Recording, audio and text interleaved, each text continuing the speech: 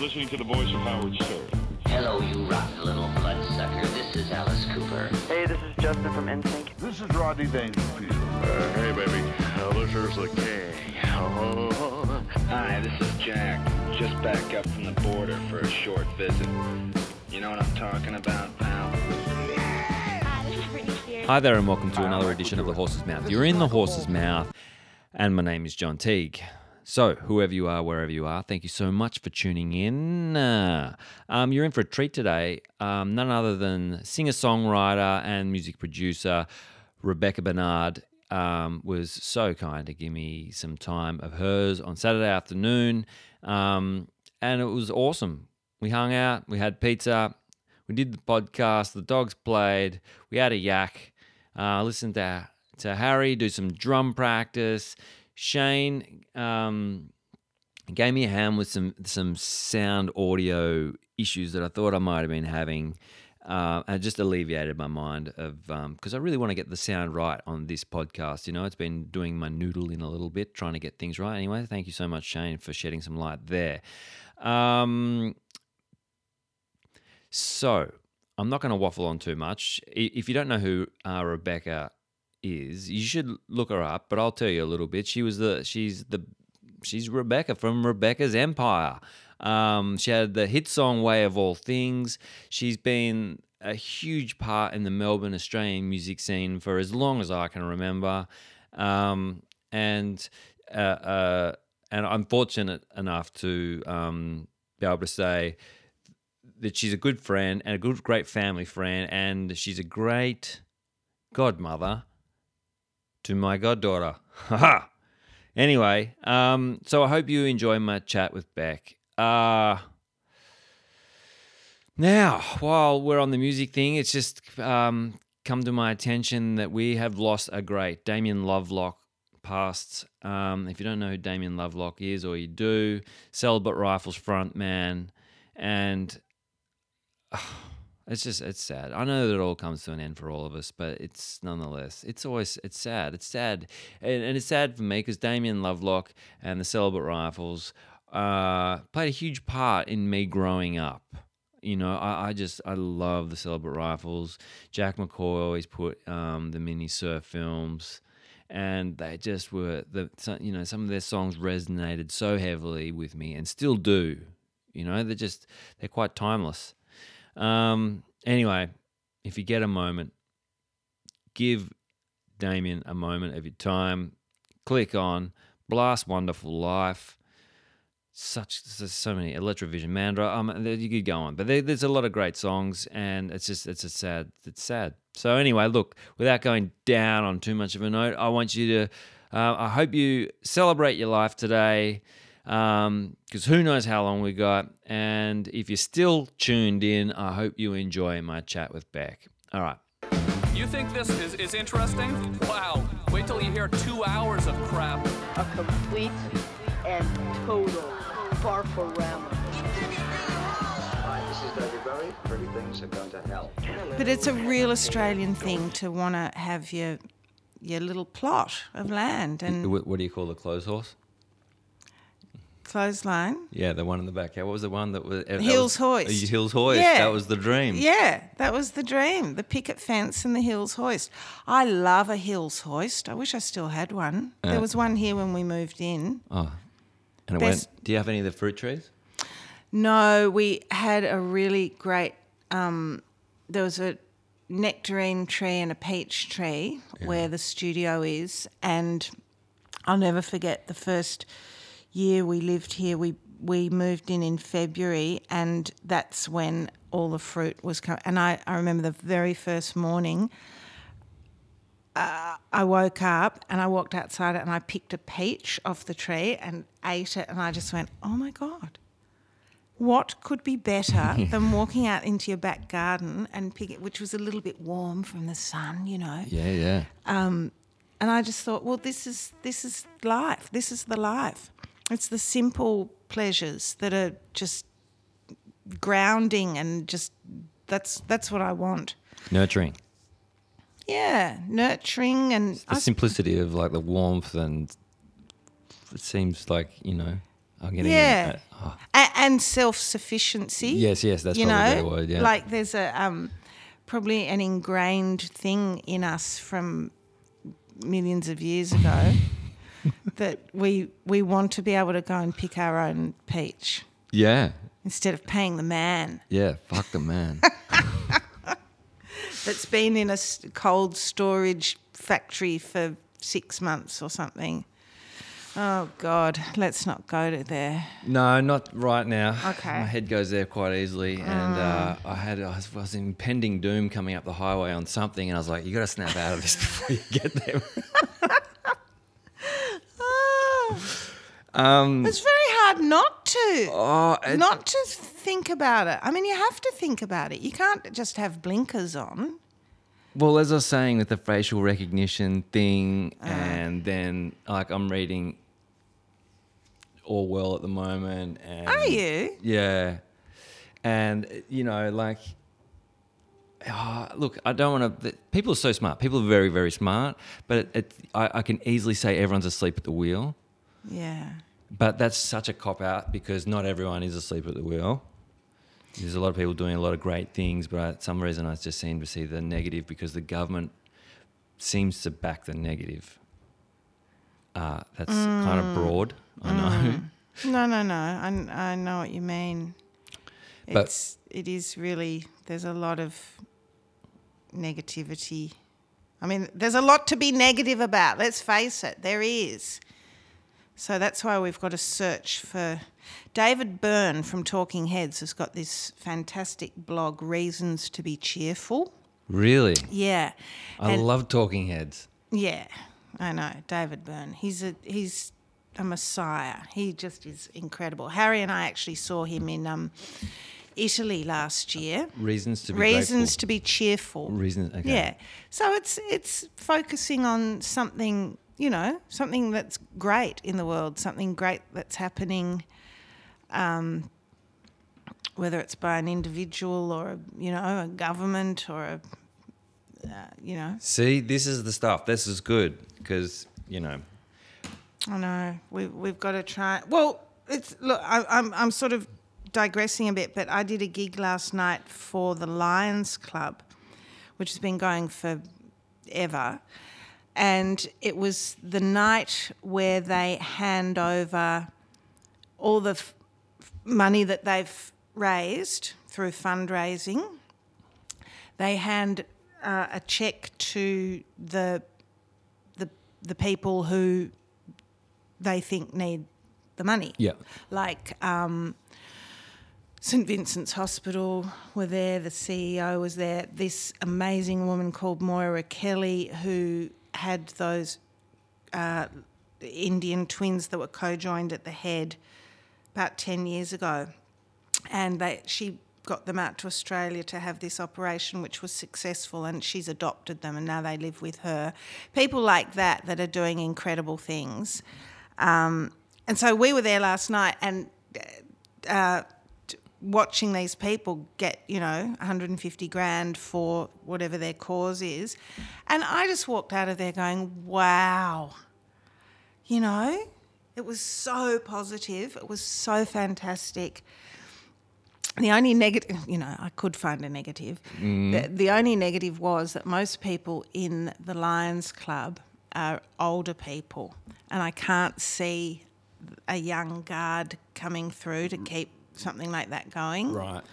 I believe the Freemasons are having the same problem.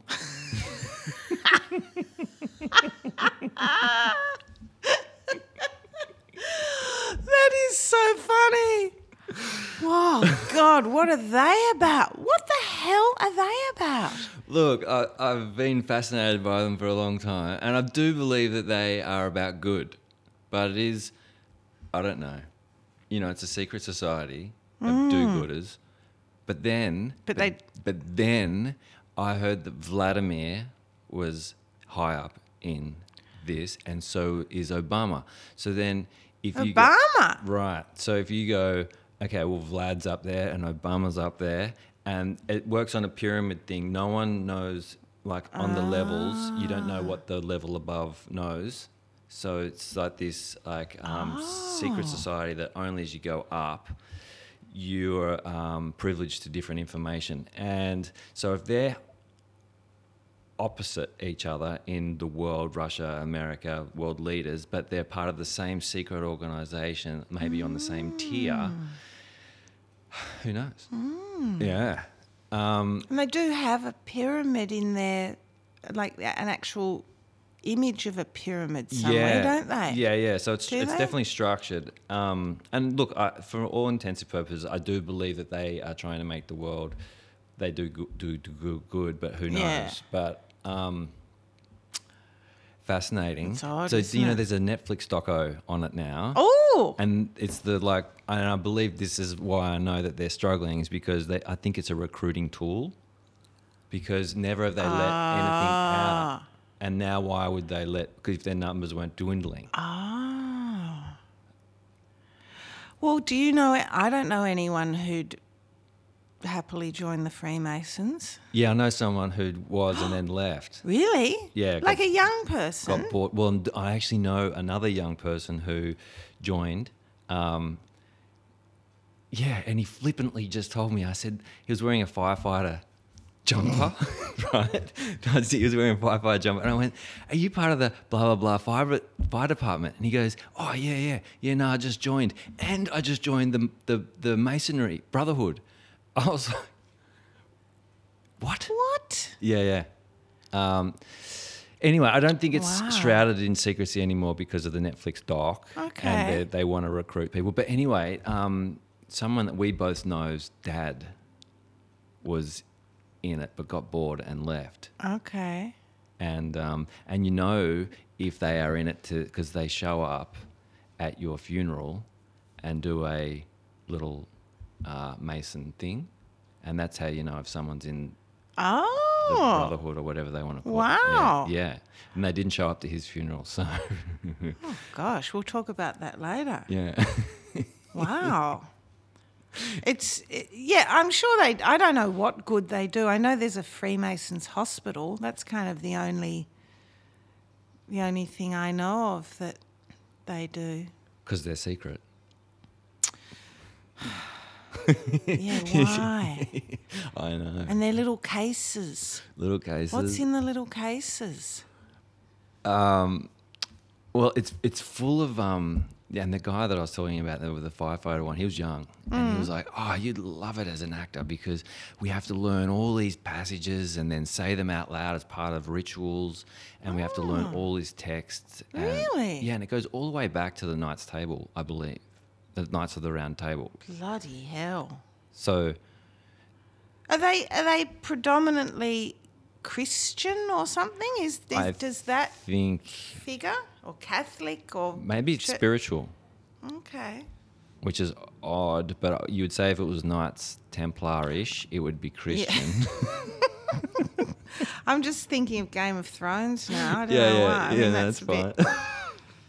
Well, it is kind of Games of Thrones. It's like my Yeah. imagination runs wild with it. Big fucking swords and just big vats of red wine in oh, pewter. they're big boozers. They love it. They're boozers. Yeah, it's boys' club. I'm going to watch that doco. That's fascinating. How did we get onto Freemasons? Because you said the Lions Club. Oh, yeah. Good in the world. Yeah. Yeah. Well, there is good in the world. Well, yeah. You know, for what dark is light, and I totally believe that. Yeah. So there's always the yin and yang. Yeah. Like I Yeah. and on my own personal journey, I was definitely drawn to the dark for a long time, and then now I don't see it as much because I'm not abusing myself. You're an out of work actor. No, that's the dark. No, I know, but that's what I mean. And I don't even know if you're an out of work. Well, I know you're an actor, but this is the thing. The dark fuels the creative kind of spirit in people. Generally, as a songwriter, a musician, and millions of other, what the majority of songs that are ever written are about heartache, aren't they? Well, there's the saying, we learn all through love or pain. We all what? lessons. We learn all lessons through love or pain. Yeah. So it's like when someone dies. Like when my mum died, bang! I've moved on to the next phase of my life now. I've grown up that next step, which is really good in a lot of ways. It's very liberating, but it's shit house. It came through grief, to just move on, and it's like shedding a skin. I don't know how many skins we've got. I suppose it's different for everyone. Some people maybe don't have as much skin to shed as Do you others. think that you've been here before? Oh, God. Chew on that. Yeah. Happy days, Saturday morning. I love John, thinking about that, though. I don't know. Okay, I cannot answer. Let me say, for me, like there's certain things that I resonate with and that I feel like I might have been part of in another life. The Civil War, if I see stuff about the Civil War in America, I get all weird. Really? Weird feelings. I can see you in a little cap. And the Vietnam War. That again. Really? I just really weirdly feel nostalgic around that and the Civil War. And I don't know why. Gosh, that's interesting. But if I look at the timeline, I was born in 76. The war was finishing up around 76. And I don't know. This is a guessing game. But Maybe, look, who bloody knows? And, we'll never know, really. not But- in this life. No, but not in the next life either. But you If might there in is a between. life. Oh, okay. The little stopover. I saw. Bloody Nora. So you know who Rudolf Steiner is. Yeah. So I went to the Goetheanum in Switzerland. Yep. Yeah. Yeah, it's in Switzerland. Yeah. And just outside of Basel. And the Goetheanum is where that was his legacy. That's his university. That's where he lived and died and built it. And it's like, if you go there, it's like fucking where Batman lived. It's the most impressive piece of architecture I've ever seen. Yeah, amazing. And when I was there, I happened to be there at a period where they do this play. He was really big into the arts. Steiner loved the arts. And his whole thing was built around a theatre. And when I was there, there was a production that had just come to fruition that they do every 4 years. And it goes for 4 days. It's a play that goes for 4 Whoa. days, and it's like 10 hours a day. And so it takes, I think, a year of rehearsal each time to put it on. So they rehearse for a year, and then they put it up, and it only runs however long. I saw one of the days, and I knew I was really showing a lot of resistance. I didn't really want to see this play because I just was, I don't know, I knew it was going to be more than just a play. And the day that I saw, it was about the reincarnate life. And so it followed the souls of these people between lives, different lives, and then where they went in the middle, in between. And it blew my fucking brain. I literally had to leave the next day. My head was hurting so much. Anyway. But written by him? Yes. Right. So they're plays written by Steiner. Yes. Wow. I He didn't even pub- know he wrote plays. He published something like somewhere between 70 and 100 books on all different things. But yeah, he wrote plays. Wow. What a guy. Yeah. And he was into ecology and what a brain. The stuff that he the taught on environmental bees stuff. is Yeah. now being taught at Harvard. Really? He's Yeah. teaching on bees, however, 100 years ago. Wow. I'll never forget someone that went to the first Steiner school in Australia, and it was out near Warrandyte, out sort of eastern suburbs. And we were friends with their really good family friends. Anyway, her homework, I'll never forget, was to go outside and look at the stars. Awesome. Yeah. And also he'd say, first thing in the morning when you have go out into the garden with bare feet, so the dew on the grass penetrates through the sole of your feet, even if it's cold, and that'll get your metabolism and everything working for the day. So Steiner would say that, or your friend that went to his Steiner would. Awesome.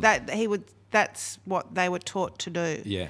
You know, these really incredibly simple, probably really effective things, to just little things in life that you can do to sort of stay connected to the earth and stuff. Yeah, I know one of his meditations is to really look at a tree, but to just stay with it and just experience what happens over time if you just See, stay I've in done it. that all my life with trees without anyone telling me to do it. They have their own energy. Oh my God, I've just read the book, The Secret Life of Trees. They communicate with each other. They communicate. And if one's dying, the one next to it will send it some cellular energy to try and help it How survive. they share nutrients. And yeah. God.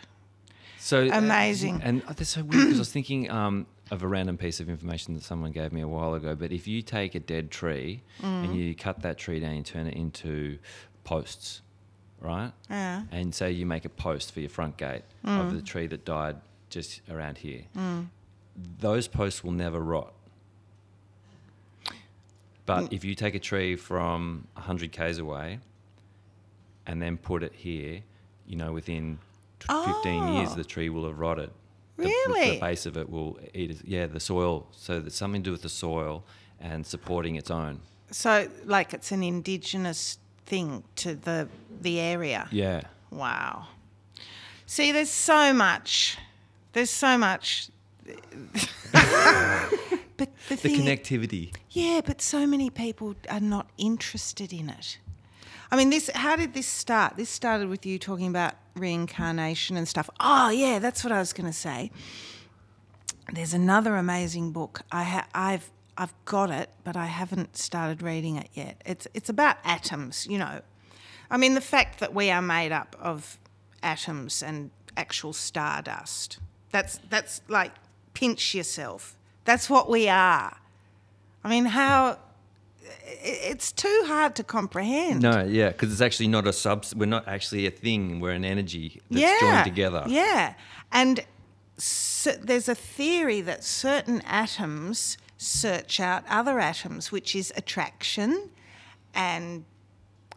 Well, attraction, basically. I suppose that's So what it'd be like magnets life about. coming, Yeah, and then when they flip- search. Certain atoms search for other atoms that they're compatible with. In everything or in just humans. in humans? Well, and maybe animals. I don't know, but yeah, there's a famous book, and of course I can't think of it. But This sounds like a good book. yeah, written by a German again. But you know, like, discussing all this is it's fascinating because it it's so mysterious. But the majority of people, if you walked down to Coles again and started talking about this, it'd be like, look, I've got to get the fucking kids to basketball, and you know. Well, that's the shame of the modern society, is we're so wrapped up in getting the kids to basketball and keeping the wolf from the door because everything's elevated in price. But there's no time. Well, there isn't. Sorry, that's wrong. There is time. No, there's not a lot of time. But, well, depending on how you structure your life. And if you're struggling to pay the mortgage and, you know, in today's... then there's not time. No. So, But you're struggling to pay the mortgage because we are a consumer society, and the media is the root of all evil, in my opinion. We are just sitting ducks for this barrage of you need this. You have to skincare, cars, ovens. Name it. It has to all be. You get sucked into it, and you get sucked into it because your soul is sort of dying for some sort of nourishment to, you need to get onto a path of self-awareness and spirituality to a degree so that stuff, you build a wall, it doesn't affect you because it's so, you're going to be dead one day. Who cares if you have a fucking smeg oven or a, Yeah. It's all, we know this. We know all this. It's been like this probably forever, but it just, this whole plastic thing. But it's never 2000. has there been a point in time that we're aware of where it's been so heightened. Well, true. Yeah. I don't think, because we've always, like if you go back to Knight's Table, like those guys might have been attracted to the shiny stuff. Yeah. But they were living in harmony or relatively with animals, eating more holistically. You would think there wasn't a fast food joint on the corner. No. And there wasn't Vogue magazine sitting on the round table. Or sugar. That we know of. Or sugar. So it's heightened. Everything feels heightened right now is what I suppose I'm trying to say. Yeah, because we've stuffed everything up so badly and now we're going, oh, shit. There are books that were written... Look, Steiner. There are books written in the early 1900s about... birds becoming extinct and, we've got to do something. We've got to do something. But, no, we're a very strange... Human beings are... Well, it's strange. weird inherently what's in us. Now, I'm going to try this one back because, like, you live a musical life. Have you felt like that's always been in you from the start? Or is this something... Yeah, it has. So I think that's really interesting because, like, inherently, like, we've all got different attributes or aspects that just seem to be in us. And for you, music's always been there, and you probably had to work. Like everything's, you've got to. It's not just your. It's a journey. Yeah. But there was something in. Yeah, something in me that, well, Dad was a musician. I was exposed to music at a really young age, but I reckon everything's genetic. So your Really? dad was a musician. What's Len Bernard? He was a drummer, and his parents were musicians. His grandmother, Kath Bernard, had the first female jazz orchestra in Melbourne. First female jazz orchestra in Melbourne. Yeah, That's awesome. I know. Yeah, it was amazing. And Dad started playing with her, with the family band, when he was about 12 because the drummer got sick and he had to sit in, and that he just played forevermore.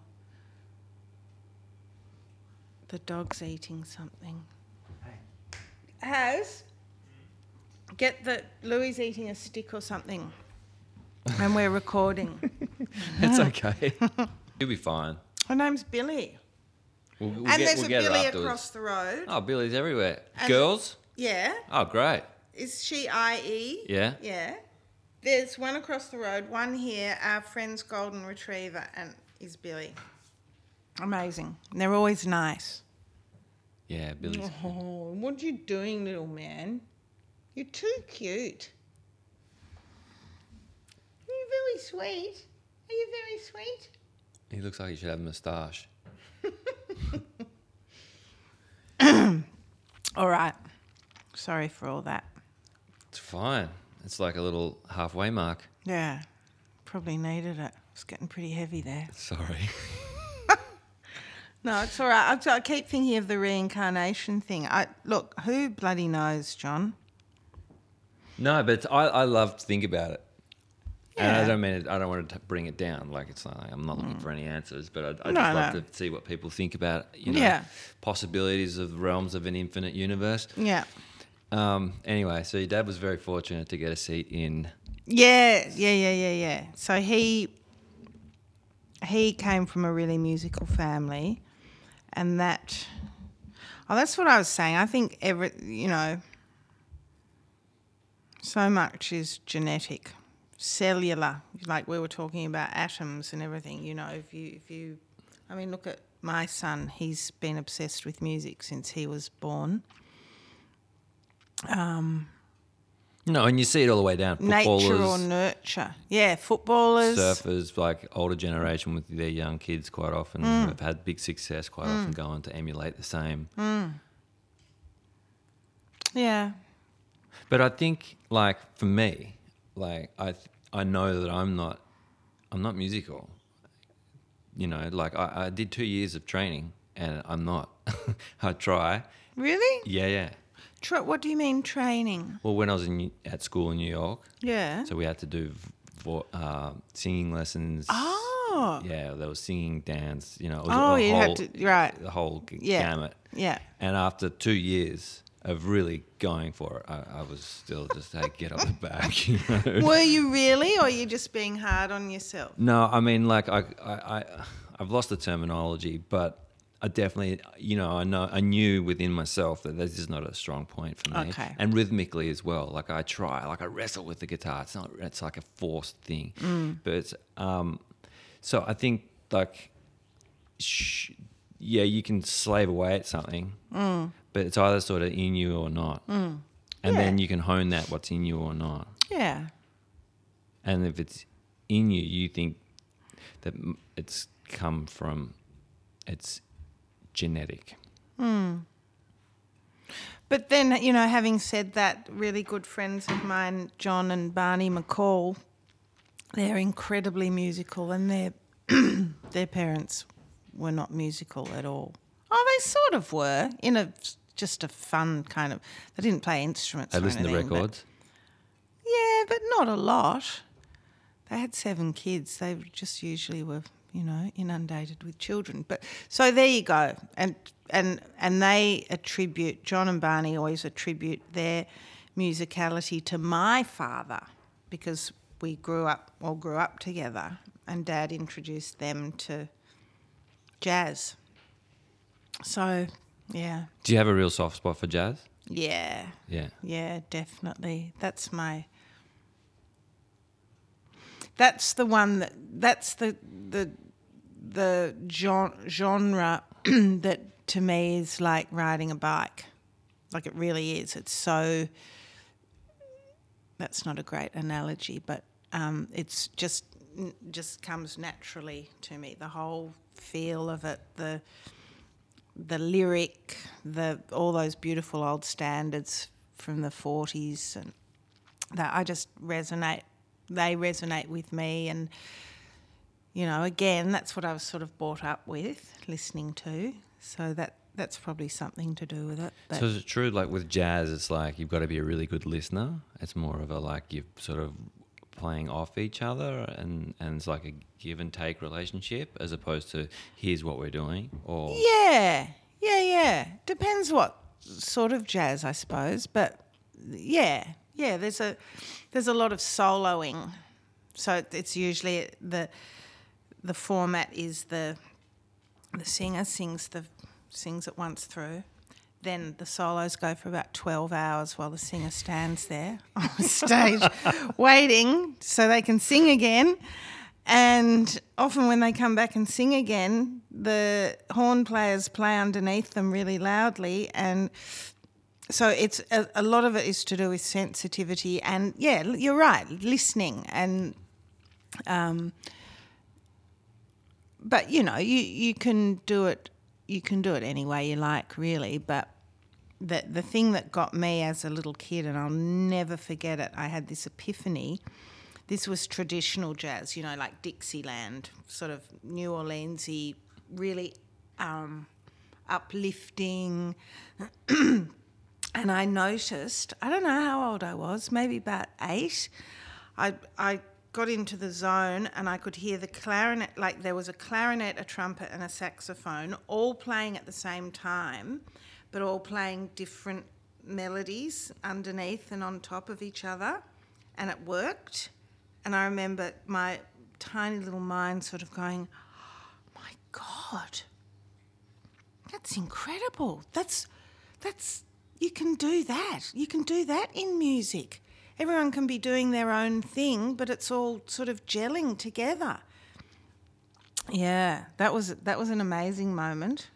It was the clarinet that really stood out for me. And that's what a good jazz band is, I reckon, So how old were you, do you think, when you had that? I think I was about 8. Wow, that's quite an epiphany. You know, and you were playing music. Were you playing No, the I clarinet? wasn't. No, God, no. No, I wasn't playing music. Oh, I was mucking around on the piano because we always had instruments around the house.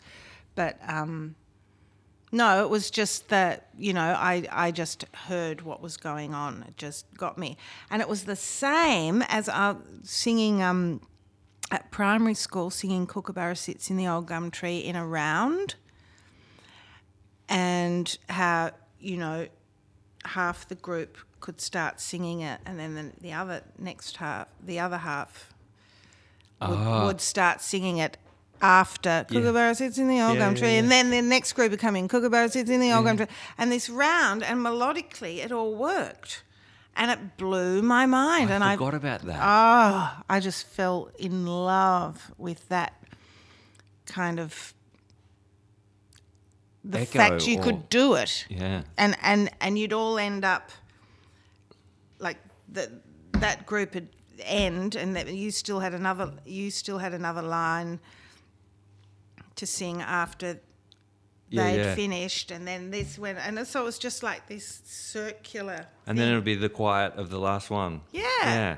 It still blows my mind that can happen. I had forgotten. We used to do that. I had forgotten about it. That is awesome. You can do it with Row, Row, Row Your Boat as well. Gently down the stream. So, you know, you have these little epiphanies that excite you, I suppose, to want to, you know, be part of it or do it. Yeah. Yeah. And it's the same with guitar and piano. You know, you can play a chord here but then play a note on top of it that isn't in the chord, but it works beautifully, like the voicing of chords and stuff is. And, you know, I've been so lazy. I could be a really great musician if I'd applied myself to the technicality of it, you know, the actual academic learning. I did it all by ear. But isn't that funny, like how you talk to yourself and then how you're probably perceived and how I would perceive you? Well, yeah. Oh, I'm assuming you think that I'm a good musician. Good, yes. But I am. You know, I'm a good singer, and I've got a good ear. I've got a good ear, but I'm not technically. You know, I'd love to be able to sit at the piano and play Bach or Beethoven or something, but I didn't learn at a young age, and I'm too old to start learning that now. It's very mathematical. But you've lived and breathed it your whole life. Yeah. And yet, you know, there's aspects that well, I suppose that's just a human condition, is to look at where we're missing. But yeah, like, what you could have done, hindsight. That old chestnut. Yeah, no, you go easy. I think you had an amazing career, and I think you're an amazing artist. So, but yeah, I see that you're nitpicking on what your own. Well, it's because I'm getting older. You know, as you get older, you look at everything you haven't done rather than everything you have done. You think, my God, I might only have 20 years left. And I'm seriously being realistic. I mean, that is the actual truth. In 20 years, I'll be nearly 80. So I'm not going to start learning piano then. Some people do. Some people are amazing. But No, but it's crazy. Like this week, just coincidentally, I met two people who didn't have very long left, and they were just quite outright in telling me that. Oh, really? And Old people? Not that old. And What, sick? yeah. Oh, gosh. And, you know, it's just been quite reflective, like how long do any of us have? And, like, it was just a real kick in the pants, like, dude, stop fucking wallowing in sweating the small stuff. I know. You know, so lucky to have so much. But, so, sorry, again, back to the fucking... No, but it's true. I mean, we don't know. We assume we'll, you know, get to old age, whatever that is. But we don't know. Could have a stroke sitting here talking to you now. Don't. I'll try not to. But it's Yeah, true. yeah, And yeah. it's like we were talking about before, that, you know, the terrible tragedies and things in life are what make you grow and make you more aware of how short it all is. And you've got to... That's why I think meditation, you know, I don't meditate. I did for a while, and that was the best thing I ever did. I've got to start again. It's hard when you're off swing to get back to the mat. I've been through great periods. Get and back to the mat. I am, like, I fight it now. It's like, I know I should, but it's like, oh, fuck, really? I know. Why do we put things off that we know we're going to really seriously benefit from? See, that's the other thing about Netflix. humans. Yes. Yes. It's True easy. crime podcast. True crime podcast. Yeah. So answer me this. Was the Escalators your first band? No, the very first band I had was called the Limehouse Trio. And it was a little jazz band with a guitar player, Peter Baylor, and a clarinet player, Matthew Mason, who was quite a eccentric guy, very eccentric. I'd love to know where he is now. But yeah, no, the Escalators was the first kind of poppy band that I was part of. You know, I had that tape in primary school. The Escalators? Yeah, and I used to play it to my friends on the tape God. deck. Are you serious? Yep. Oh, that's funny. Yeah. That's hilarious. Oh my God. I can barely listen to it now. Oh, I sort of can. It wasn't my band. It was a band that was already together that I joined as the female singer. You know, I was 23 or something. What's the guy's name from Anglesey? Is it Red Moon? There's the band, and it's him and his wife. It's like something Moon. Not Jeff Raglas. I bet I'm pretty sure it's Jeff. And It's called Virginia. Victoriana Gay. And the album is something Moon. Or Oh, Red yeah, Moon. yeah. He was in the Escalators. Yes, okay, yeah. there you go. Yeah. They've got the Surf Coast wrapped up, those two. They write great songs. Yeah.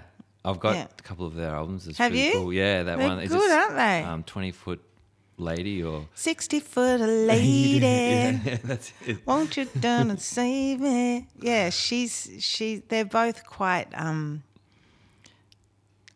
for want of a better word, quirky. And he's an artist as well. You know, he was an artist for Mambo for years. Ah, okay. Yeah. He'd be good for you to chat to. Yeah. Yeah. That's a good. And he surfs. And he surfs. And his son, Casper, is a surfer / artist / musician now. Slasher Casper. is a slasher. Oh, he's a slasher. Slash. Yeah, Slash. slash. Oh, a slasher. That's, to me, sounds like a... Yeah, killer. Yeah, yeah. That's A because you're on the slasher. crime podcast. Oh, I Frame of know. mind. I'm obsessed. It's ridiculous. I don't know what it is. It's escapism. That's what it is. Everything is to some degree. Like in the morning, I'll put music on that I know will switch my mood. That's got to be a form of escapism, is it? Or Don't know. Maybe it's not. Maybe escape this mood. but maybe it's more like you just know that you like it and it's pleasurable It resonates, to hear something yeah. that you like. And Yeah. It's not easy being a human being, John. No. It really isn't. But then again, aren't we lucky? Aren't we lucky that we're even here? Well, I think about this a bit, and I think, because a creative life, and you go, I haven't succeeded in this area, or I want to be more creative in that area, or I want to go and just whatever it is. And then you go and you look at how lucky we are even to have that choice. And I'm not saying because we're in a Western society that supports such a life, but if you were born in East Germany and 40 years ago, you would have been fucked. Or if you were in Africa now, if you're in like Sudan, Syria, anywhere outside Australia, you name it. So, and then you go, well, fuck. Is it worth pursuing a creative career, or am I just being a self-indulgent fuck? And should I be I don't know, doing more for others, or or there's a balance. Obviously, I'm not looking for an answer. But that's the thing. If you're doing something creative, you are doing something for others. You are giving back to a degree. You are. If people like what you're doing, I've had the most amazing feedback at times. This song got me through a really terrible time, or I proposed to my wife listening to this song, or I hear your old stuff and it just takes me back to a really happy time in my life. It's really it's incredible to hear stories like that. And the other thing is, I don't think you have a choice a lot of the time. I don't think you're being a self-indulgent wanker or whatever. You don't have a choice. If you've got that drive and that creative thing, you deny it, you get depressed. So that's the form of expression that you choose to do, and that nurtures you. I know when Harry was about 4 or 5, and it was just getting so hard to have a tour and do gigs late at night and stuff like that. And so I sort of stopped for about 18 months, and God, I just didn't feel validated, that doing what I do validates me as a person, and not doing it is denying a really integral part of myself. There are a lot of self-indulgent wanker artists out there, but do you think that I would assume that you would be quite a role model to a lot of younger female girls coming up through the music? Yeah, I used to be, but I think now that generation has the really younger generation of female musicians now wouldn't even know who I was. There's so many female singer-songwriters out there now, young girls that all sound sort of the same. I know I sound like it's sour grapes, but I don't like the trend of a lot of the stuff I hear now is really contrived and everyone sounds the same. That sounds like an old person saying that. No, I get it. It's like, it's odd. If you look at, I find this odd too, when you look at style, right? And you go, people are very judgy if you're not dressed in a certain clique. So say you're a hipster from Williamsburg, right? But they all look the fucking same. Right? Yeah. They got the skinny jeans, the beard. Yeah. And if you don't fit that mold, you're not part of the club. Yeah. But how unoriginal to all look the fucking same to be part of the same club. And you can say that with what you're saying now. We're all these people are trying to sound the same to fit a certain, to sell to a certain demographic. Yeah. And it's a fitting in. And why as humans do we want the same? It's is there comfort in knowing, like, when I look at you or I look at, we're looking at reflections of ourselves, and do we energetically agree with that reflection, or sound? I don't fucking know, but it's odd. It is an odd Well, thing. again, the media. Well, yeah, okay. They're saying this is what's cool. It's like the tattoo revolution. Yeah. Okay? Yeah. It's out of control. It is absolutely out of control. It used to be, if you had a tat, it'd be like, wow. Yeah. Especially a woman, wow, she's got a tat. That's amazing. Now, every freaking chooker in the world, I know I sound like a snob, but it's Kath and Kim land. Everyone's got a bloody G-string poking up over their muffin top and a tat. Look, even the footy players now. I mean, this is a fashion that's. It used to be you had a tattoo to be unique. Mm-hmm.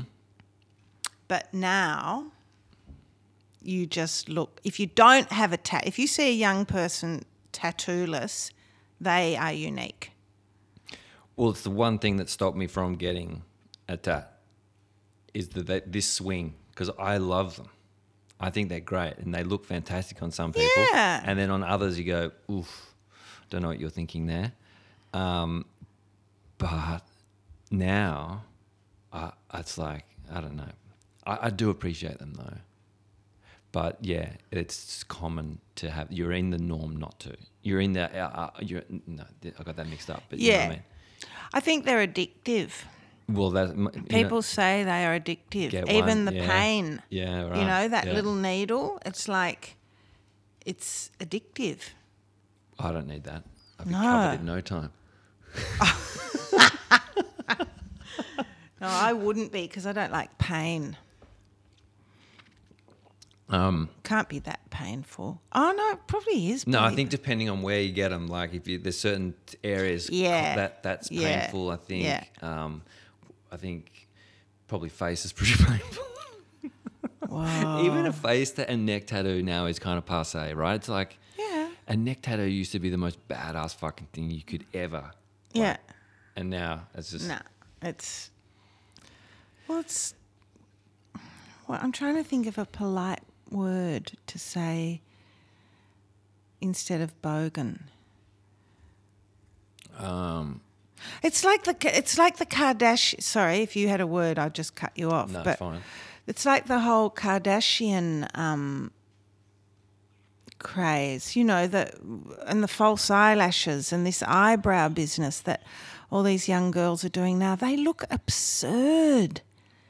There used to be a time you'd put on false eyelashes if you were going out somewhere special and it was special and fun. Now they just wear them permanently and they all look like Groucho Marx with these thick eyebrows and false eyelashes, pumped up lips. I think Western civilization is really going to implode. It's cheapening. Yeah. Like, we're so short-sighted from the got to have a new car, got to have a new everything, but the new everything is poorly made because it's in such big demand. Anyway, fuck. I know. Look, all right, let's change it. Cooking? That was, seriously, I don't know how I ever got that reputation that I was a good cook, because I used to do the thing on Triple J. Yeah. Is that what you're talking about? Well, I was going to tie it Potto in. Rock. Yeah, that's right, yeah. Yeah, so that was like between 95 and 2000. That's when I was really on fire. Everyone wanted a bit of me to do whatever. God, how times change. And I think I was... Come on, I've been trying to get you in here for a while and you've been pretty busy. No, I am. I am really busy. I'm not complaining. I'm really not complaining. But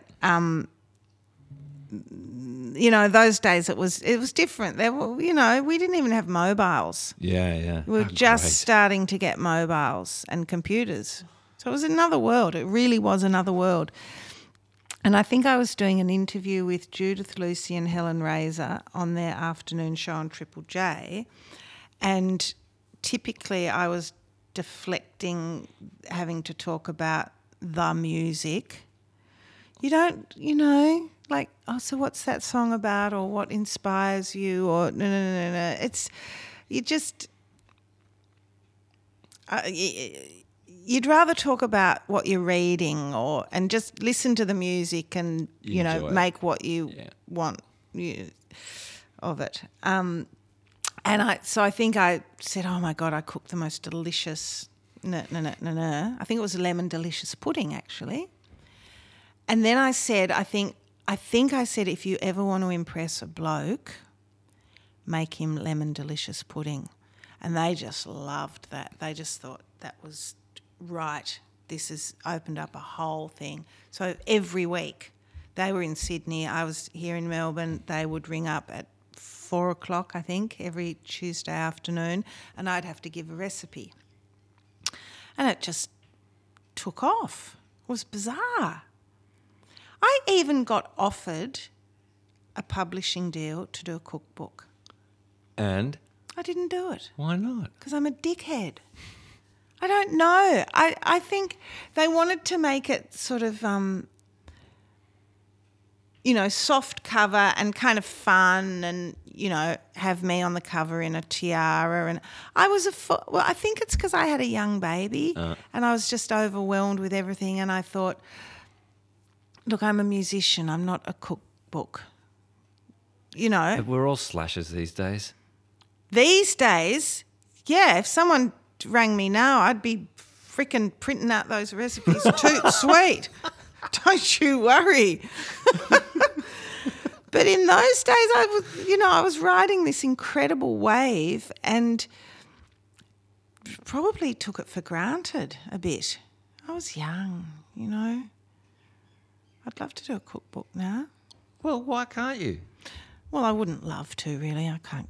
Well, I could, I suppose, to join the masses and Billy. Do you use cookbooks anymore? Do you know what I do? I look up lemons. What can I make with lemons? Google it. Do you have a lemon tree?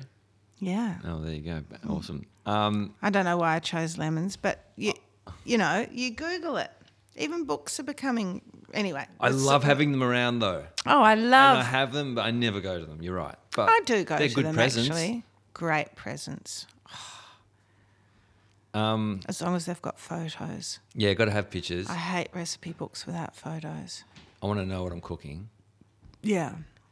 Well, that's what entices you to cook it Yeah, in the first place. This is right. Hardcore recipe books don't have many photos. Anyway. I'm so boring in what I eat these days as well. Are you? Yeah. Like what? Well, you live alone? Yeah. Yeah, well, there you go. Yeah, and I've tried to cut out a lot of, like, I used to eat a lot of pasta and that sort of stuff. Delicious stuff. The good stuff. Yeah, I carbs. had to cut out the carbs a lot, and so I'm just eating, a lot of veggies and meat, and it's just like, I make nice salad dressings, but that's about it. Hello. Give me a nice salad dressing. I'll eat salad every day, happily. Good, right? Yeah. I'm intrigued. What do you make? Oh, really? Well, there's two, one's olive oil, apple cider vinegar, salt and pepper, lemon juice, a little bit of mustard, and then you can put variations of anything you want into that. Really. So that's the classic That's French dressing sort of base. So do that. That's pretty much most of the time. Or I'll do the sour cream yogurt. Oh. So 2 tablespoons of sour cream and 2 tablespoons of yogurt, salt and pepper, lemon juice, and some little bit of chives if you want. And that's awesome, that one. But it's pretty rich. Yeah, but It's really good. Yum. And then I usually do that, and I'll blanch some broccoli and zucchini, and then I'll use like cucumber, capsicum, fry some mushroom, maybe some halloumi. Yum. You should do a cookbook. No, but that's the Salads. staple. Yeah. But that's good. That's healthy and tasty. Well, I feel good for eating like that, I suppose. But every now and again I have a meltdown and I go and buy a sausage roll and a vanilla slice. That's all right. Good. Moderation. Yeah. I love a vanilla slice. Oh my God. Yeah, a good one. A good vanilla slice, a good sausage roll. But Yeah. I'll happily go a bad one if I'm in the mood. It doesn't matter. I just need that. fix. Yeah, like even a 4 and 20 from the 7-Eleven. Yeah. Yeah, I hear you. There was apparently a sausage roll competition in Lorne about a month ago, and our mate Anson was one of the Anson Cameron? judges. Yeah, Really? yeah, he was one of the judges. Wow, that's a dream job. I know. You know when you go to a party and they've got a plate of little homemade sausage rolls with homemade pastry. Oh, I wish I'd made some for you now. It is lunchtime. So, all right, coming full circle. Now, you got really busy there when you said, I took time off because you're being a mum. But now I know that you told me the other day that you've just been doing a tour with Harry. Yeah, So you've come full circle. I know. Isn't it amazing? That is amazing. It's so amazing. I pinch myself. I do. I sit there and look at him playing the drums and I just go, wow, this is really special. It never fails to hit me in the heart how lucky. And I played with my dad too, and that was always really special. That was great. But with playing with Harry, that's extra special because when he was in utero, he had a stroke. And for a long, long time, we weren't sure if he would even be able to walk. Yeah. And it's mainly his left side. So, and his left side's very weak, but this is just goes to show if you're passionate about something, you don't have a choice. He's so driven to play drums, and it's been so, because it's real right brain, left brain stuff, and it has just been the best thing. Like he's got his own unique way of playing and holding the stick in his left hand. He's a really good drummer. I'm not just biased. He actually is a really great drummer. He's a sensitive, beautiful feel and really committed. He practices all the time, unlike his mother, but very like his father. You know how we were talking about that sort of... Yeah. I could have been a great piano player or guitar player if I'd committed more. But, there's so many nice things in life to do other than sit and play a C chord for 4 hours. Cool. But he, it has. It's come full circle. It's amazing. It's amazing. Well, we're at an hour and 7. Oh, my God. And I think it's nice to end on a high note, and that is quite a high note. That is a high note. Because that's... You and I we need to focus on the high notes, don't we? High C. Beck, thank you so much. Oh, John, we could go on for hours. Yeah, I could wrap it on. I've got a few Yeah. topics. I didn't even look at my question thing. I'm going to There leave it you all go. alone. Because Okay. it's always a good sign if I don't look at that. Yeah, excellent. Thank you, Ciao. Beck. Pleasure.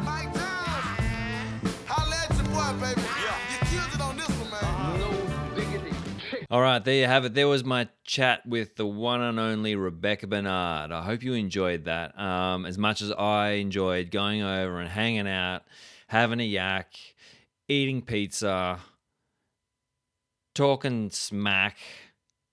Got a few new things to watch on Netflix, and I'm holding you to the movie night, Beck. We're all going to go. We're going to see the new Tarantino. Okay, good. Now, if you're out there, I don't really know what to say, but I need to pull myself out of my own ass sometimes because Like, fuck, man, I get so wrapped up in my own shit and I lose the context of what's going on because I get overwhelmed, you know? And I get overwhelmed when I get lack of time and blah, blah, blah, blah, blah. And when I'm overwhelmed, I don't always act accordingly. And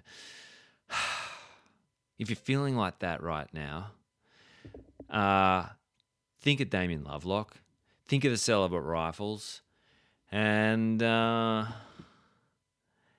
just remember this: it's a wonderful life.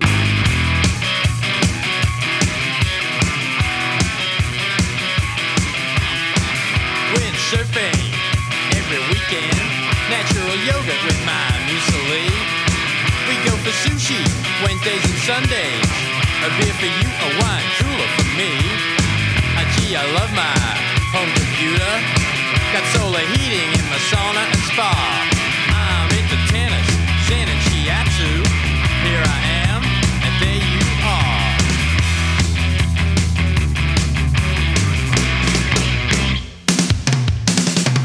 It's such a wonderful life. It's such a wonderful life. It's no fool's paradise. It's such a wonderful life.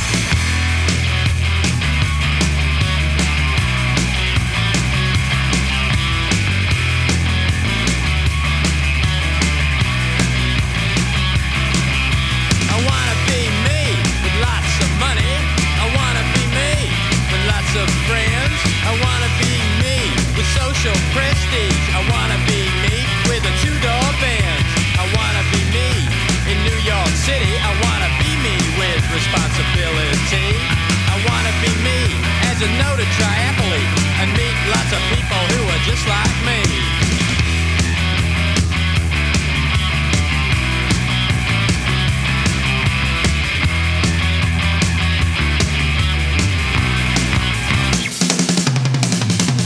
It's such a wonderful life. It's such a wonderful life. It's no fool's paradise. It's such a wonderful life.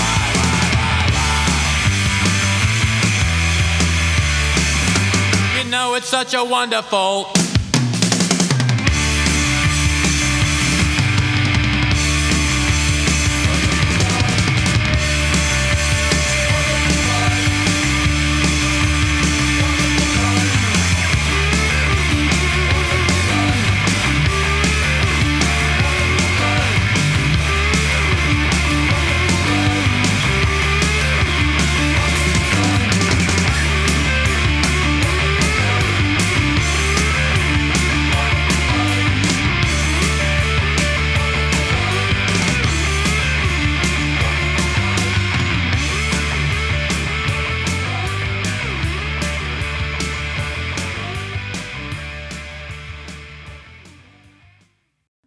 Yeah, Damien Lovelock.